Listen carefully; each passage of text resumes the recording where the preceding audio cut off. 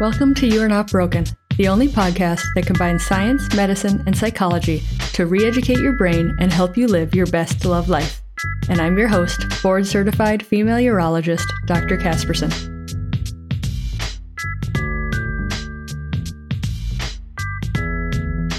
All right, ladies, I'm so excited to have Dr. Boyles here today. She is an expert urogynecologist, fellowship trained in female pelvic medicine and reconstructive surgery, with more than 15 years of clinical experience. She manages her successful group practice, publishes widely in her field, and creates national female pelvic medicine and reconstructive surgery quality standards, FPMRS, for anybody who's in the know. That's the abbreviation. For years, she has heard her patients regret not knowing more about their bladder function and wishing the information was easier to find outside of a doctor's office.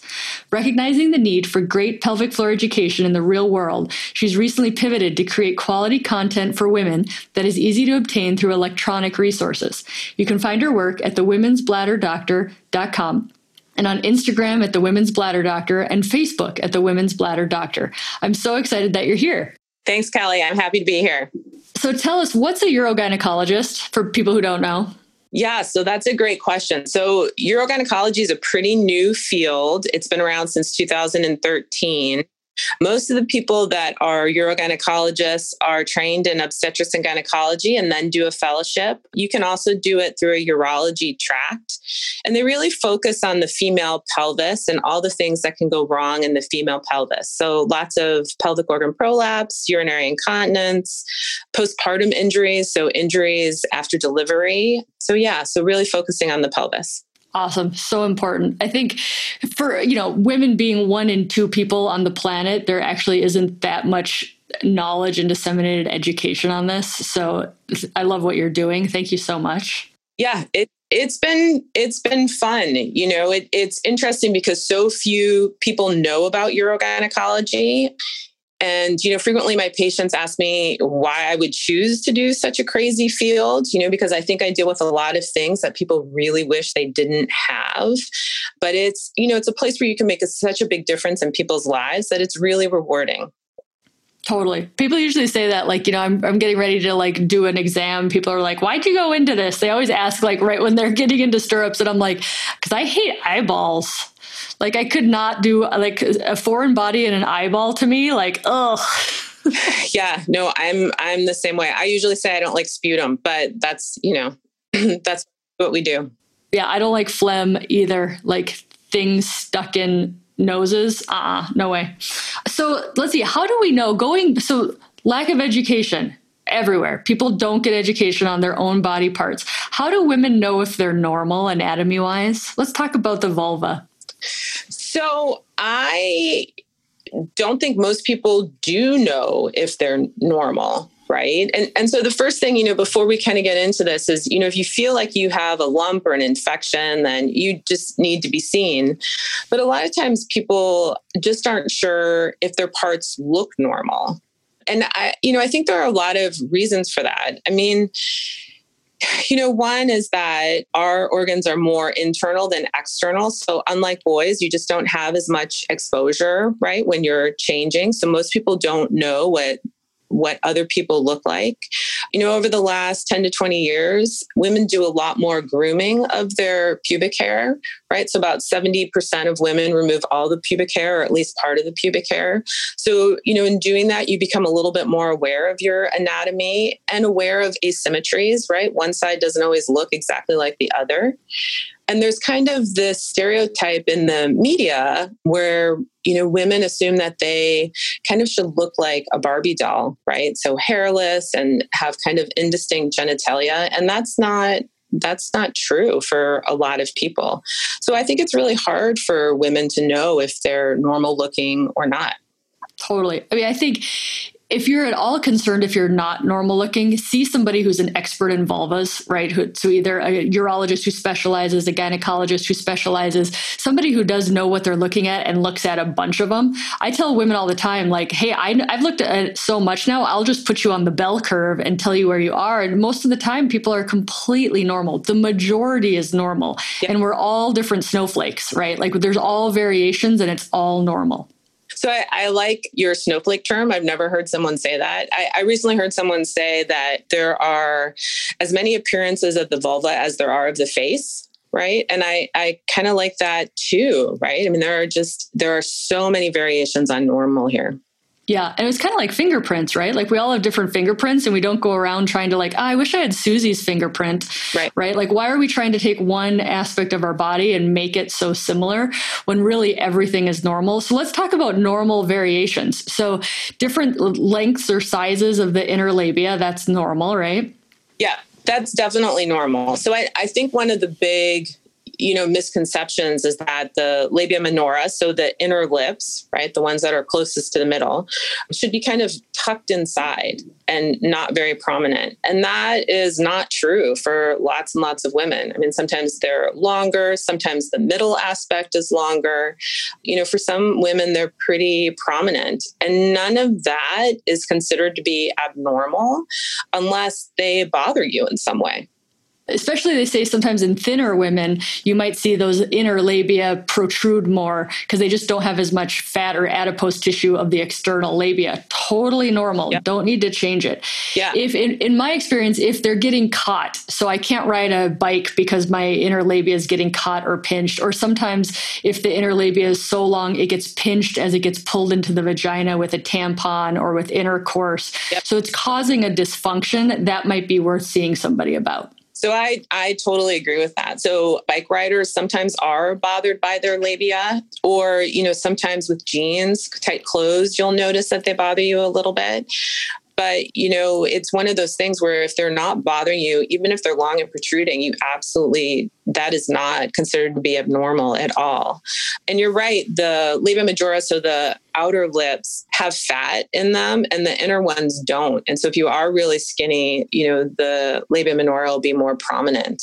And sometimes after a delivery, they can get torn. And so one side can, kind of have a painful scar on it, or one side can be a lot bigger.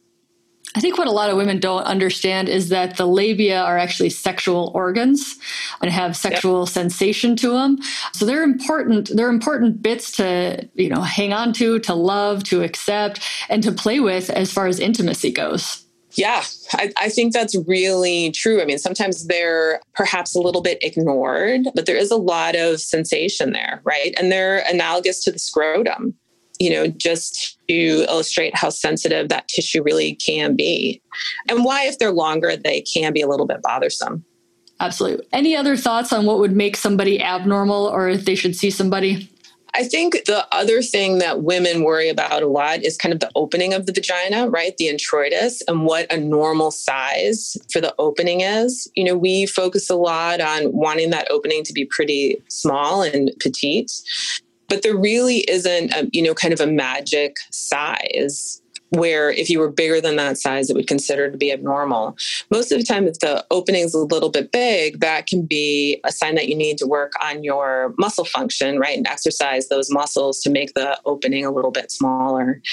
And I think the other thing that I would say is, sometimes a small opening to the vagina or the introitus really results in painful sex, right? That's not always a great thing to have. Yeah, I would say I see tons of pain from the opening being too small. Yep. Usually that tends to come in with perimenopause and menopause as the estrogen levels go down and that skin becomes less flexible. It loses its collagen and blood supply. So it's actually smaller is not better. There's a lot of dysfunction that comes from too small of an opening. I think that's true, right? And the other thing about a smaller opening is that, your parts need to play together really well. And sometimes as men get older, their erections aren't as firm, right? And so a small opening can be really difficult for intercourse. Good points. Well, let's talk about your main topic that you're really kind of taking off in as far as bladder and bladder leakage. Let's talk about the impact of incontinence on sexuality for women. Yeah, so that's a huge topic. And I think it's probably not a surprise to anyone that it has negative effects. So, one of the reasons that I like to focus on urinary incontinence is because it's such a huge quality of life issue for women. So in general, I think that people really want their pelvises to work, right? I mean, you want to be able to pee without any problems. You want to be able to poop without any problems. You want to be able to have sex without any problems. And when you're having to think about your pelvis too much, it leads to a lot of bother and decreased quality of life for women. I think there's a lot of correlation in that when they study the women who have bladder leakage or incontinence, they are actually less sexually active people. Do you see that as true, or do you see that as like a bias in the study? What do you think about that data? There's a good study that came out of England where they serially questioned women, and they found that, with urinary incontinence, they became less sexually active over time. Right. And so I think what happens, I think that as you leak more, I think you're less comfortable with your body. I think that there's a decrease in body image that happens there. And then I think you're less likely to engage in sexual activity because of it. Right. And I think some of that is just very practical. I mean, you're worried about smelling, about not being attractive, even with old partners, right? I mean, I think sometimes with new partners, people are even more self-conscious, but even with old relationships, old comfortable relationships, it's a very, very uncomfortable issue for women. Mm-hmm. The data on women talking about incontinence, even with their partners and sisters and friends, is really very, very low. I mean, most women don't discuss it with anybody. And that's changing a little bit, but still nobody really wants to talk about it. Yeah, I think there's a lot of shame wrapped up into incontinence. I mean, I joke, but leaking after having a baby, right? So incredibly common. Yep. And I'm like, this is what they should use as far as like sex ed in the schools to like have kids not have sex till later. Is like babies can wreak havoc on the female pelvis. I mean, about a third of women will leak after they deliver, right? I mean, the numbers are huge. And so the fact that we don't talk about it's pretty crazy. I mean, if we all talked about it a little bit more, then you would get tips from your friends, and it would just normalize it a lot more rather than really isolating women. Totally. Some of my happiest moments is when, I have a relationship with a patient and they get better in either their incontinence or their sexual function, or maybe they started vaginal estrogen for some menopause dryness. Then they go out and they're advocates for women, right? Like they go and they tell all their friends, and it's like this big secret that they discovered. It's just so fun to watch. Yeah. No, I totally agree with that. Yeah. I get that a lot with bladder Botox, right? Do you want to talk about bladder Botox a little bit? Sure. Yeah. So I agree with that. So I think, one of the misconceptions is that a lot of women really believe that, leaking is normal and there's nothing that you can do for it. And that's not true, right? There are so many different treatments for urinary incontinence. Maybe we should start by talking about the different types of leaking. Perfect. Okay. Let's do that. All right. So in women, there are two big types of leaking. So there's stress incontinence and urgency urinary incontinence. And stress incontinence happens when you leak with coughing, sneezing, exercise, when there's a little pressure that's pushing the urine out. In urgency incontinence, you feel an urge, maybe you're going to the bathroom super frequently, and you just can't quite get there in time. And that usually happens because your bladder muscle is spasming and pushing out the urine. And then for some women, you can have mixed incontinence, which is both of them. The post-baby one tends to be the stress incontinence one, right? Yeah, it tends to be the stress incontinence. So although, 10% of women will leak with stress incontinence their entire life, right? Even if they've never had any children. So we make a big deal about the different types of leaking because we treat them a little bit differently. And so it's important to know what type of leaking that you have. The urgency incontinence and the mixed incontinence are actually associated with worse quality of life because it tends to be bigger leaks. They tend to feel more random. You tend to feel more out of control. So that tends to be kind of a bigger problem. Whereas stress incontinence is just a little bit more predictable, and you can change your behaviors a little bit to minimize it until it gets pretty significant. So Botox is a treatment that we use for overactive bladder, and you actually inject the Botox into the bladder. It's one of my favorite treatments. We were talking about this a little bit earlier because it's a local treatment, right? You're treating the bladder. And so there aren't a lot of other side effects. When we give people medications, there can be systemic side effects. So side effects that happen in your whole body. So you feel dry, you get constipated. And the great thing about bladder Botox is that those things really don't happen. And it is super effective. Oh yeah, women love it. I get so many people now, and they're like, my friend had bladder Botox, I'd like it. And then we really have to talk about how stress incontinence doesn't get better from Botox, right? Because stress incontinence is a pelvic floor weakness, whereas Botox relaxes kind of a spastic bladder muscle. So two separate things. So I think that leaking from sitting to standing, I see it all the time. I think it's super tricky to treat. There's a debate amongst urologists and urogynecologists, like, is that stress? Is that urge? What is it? Sitting to standing leakage is a tricky one for me. Yeah. So I think that is the tricky one.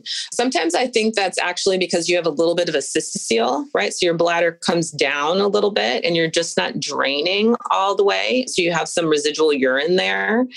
But I totally agree with you. I think that is a really difficult thing to fix. And a lot of times, the thing that I think works the best is if you do double voiding, right? Where you stand up from going to the bathroom and then sit right back down and then empty out just that last little bit. Nice. I get my pelvic floor physical therapist involved in that one, because I'm like engaging the core, lifting the pelvic floor before you sit up. I think so many people kind of push out of their abdomen, which then increases pressure on the pelvic floor, either getting out of bed or sitting to standing. That leakage to me is tricky if we don't address the core and the pelvic floor. I think you're right. And it depends on the mechanics of how you're standing up too. Right? Because you can absolutely be pushing rather than kind of protecting your pelvic floor. And those are really hard things. I mean, those are habits, right? You've always kind of stood up the same way. Those are hard things to relearn without physical therapy. But I mean, you're totally right. Like in everything that we do, physical therapy is such an important component. Totally. So how do you work it up, or what do you do if a woman comes to you and she says she's leaking urine during sexual intercourse? That's a great question. So urinary incontinence in general decreases sexual activity, right? It's not just leaking during intercourse. So if you're just having stress incontinence during tennis, I mean, those women are still shown to have decreased levels of sexual activity. It's really uncommon for women to come to the clinic. And I don't know if you see this, but it's really uncommon for people to admit that they leak during intercourse. So it's not uncommon that it happens. I mean, it happens to about 50% of women who have incontinence, but it is something that people really don't like to talk about. So, the first thing is it depends on when they're leaking, right? So if you're leaking during intercourse, if you're leaking at the time of penetration, that's more likely to be stress incontinence. And if you're leaking at the time of orgasm, that's more likely to be overactive bladder or urgency incontinence and bladder spasm. So a lot of it has to do with kind of history taking, figuring out when they're leaking. I like to try to figure it out without doing a lot of testing. But sometimes if I can't really figure out what's going on with them and what type of leaking is driving it, then I will do urodynamics to evaluate it a little bit further, right? Which is the test that we do to evaluate leaking. Totally. I think I agree with you. They don't usually come in saying I leak with sex. It's kind of, I'm here for bladder leakage. And so I'll ask them, I'll say, do you leak with sex?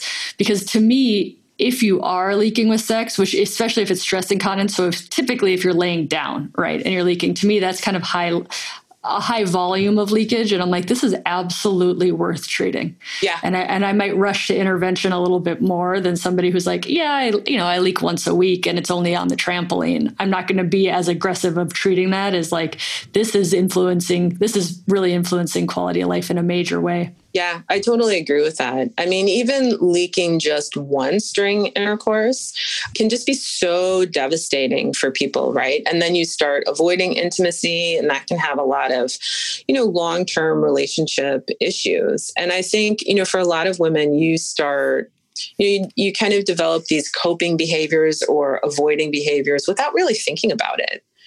And so it's, kind of slow and insidious and really impacts your quality of life without your really thinking about it. Totally. And simple things, if you just have minor leakage or it's rare, make sure your bladder is empty. Maybe watch out for any sort of bladder irritants, caffeine, alcohol, anything that might stimulate your bladder prior to intercourse. So some simple behavioral changes, but certainly if it's major, I'd say, it's not normal. It certainly can be treated. Mm-hmm.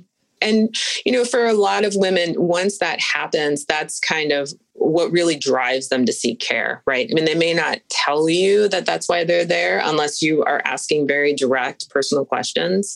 But that frequently is kind of what tips them over into saying, okay, this is just not tolerable anymore.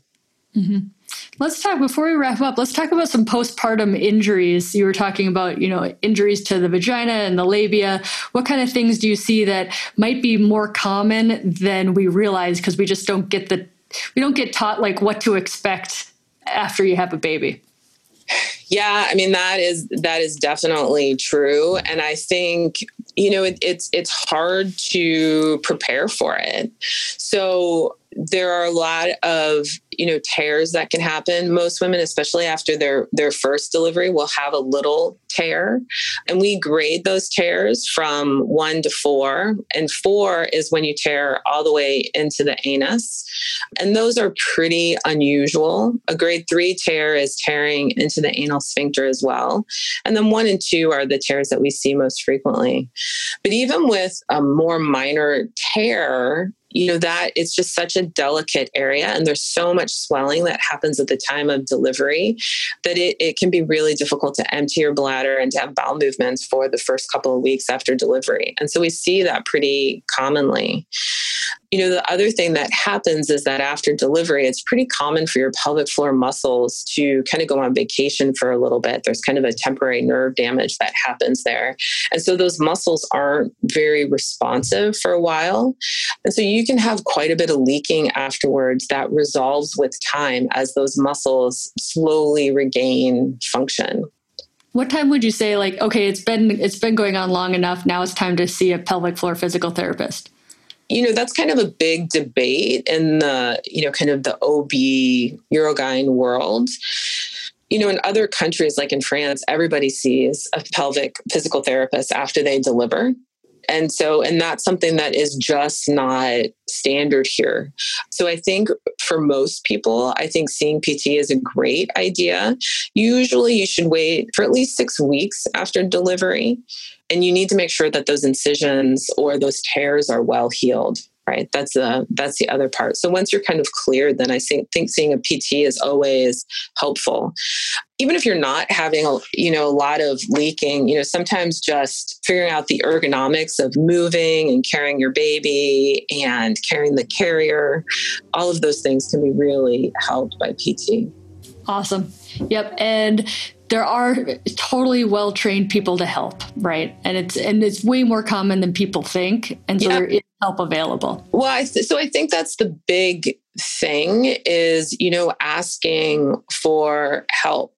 And I think, I don't know, this may be a little bit of a soapbox, but, social media makes everybody think that once they deliver, it's going to be perfect and they're going to have this beautiful baby. And that may be true, but it's not telling you what else is going on, right? And so I think sometimes those perfect images of other people's postpartum course can make it feel even worse if you're having problems, right? Where you're not seeing, you're just seeing the tip of the iceberg. You're not seeing what else is going on there. So, sometimes when I see postpartum patients, I'll ask them to take an Instagram break, right? Just to help them kind of heal a little bit without comparing themselves to other people. That's really good advice. They're lucky to have you. Oh, we're so hard on ourselves, right? Oh, so hard. And that's the last thing we need, right? To have our own back and to feel supported is just amazing. Anything else you want women to know about their bladder or leakage or postpartum or any other tips? The thing that I would say about leaking is that leaking is super, super common. And I think it's important for women to know that it happens to everyone. It happens to athletes. It happens to young women. It doesn't just happen to older women. I mean, one of the things that really bothers me about kind of the education that's out there on leaking is it really focuses on, kind of a fit 65-year-old woman. And it can happen to anyone. And if it bothers you, then you should seek help. And that help doesn't necessarily have to be anything aggressive. I mean, there are a lot of behavioral changes and exercises and physical therapy that you can do to make it better. So definitely ask for help. Love it. So what advice would you have if a woman goes to their doctor or their nurse practitioner and they bring it up and they kind of feel like they got blown off or it didn't get addressed? What to do? Yeah. So I would say that unfortunately, that is super common, right? So, the data tells us that about 40% of women who are 30 to 50 leak urine. Of those women, about a quarter of them will bring it up to their practitioner. And only half of those women then actually get care. And I think sometimes that is because, the practitioner isn't really sure what to do. So then I think, that's one of the reasons why I felt that this education was so important and really needed to be out there. But, if you're not getting the help you need, you should ask your friends and look around. Sometimes navigating healthcare can be really difficult, right? Absolutely. Yeah. And don't give up. Or, the provider maybe didn't understand how it's affecting your life, right? So just kind of being clear on the story and persisting. Yeah. And the other thing that I would say too is, because incontinence is a little bit shameful, a lot of times people don't bring it up and it's kind of the last thing that they say when the practitioner is kind of wrapping up and leaving the room. So, be aggressive, write your questions down, present it to the practitioner right when you first get there so they know what you're there for. So you're really advocating for yourself. Awesome. It's good to hear it. I think it's so good to hear from doctors that we're like, speak up. Let us know how important it is. Yeah. Sometimes I'll even have patients, kind of email me their questions before they come in, right? And they'll say, I really want you to address these things when I'm there. And that's, always helpful because then I know what they want. And if I need to do any additional research, I can definitely, do that before they get there. I think it's hard for people to remember sometimes that it's your healthcare. Yep. Awesome. And, I learned this in medical school of, nobody is going to care about your education more than you, and nobody's going to care about your healthcare more than you. Mm-hmm.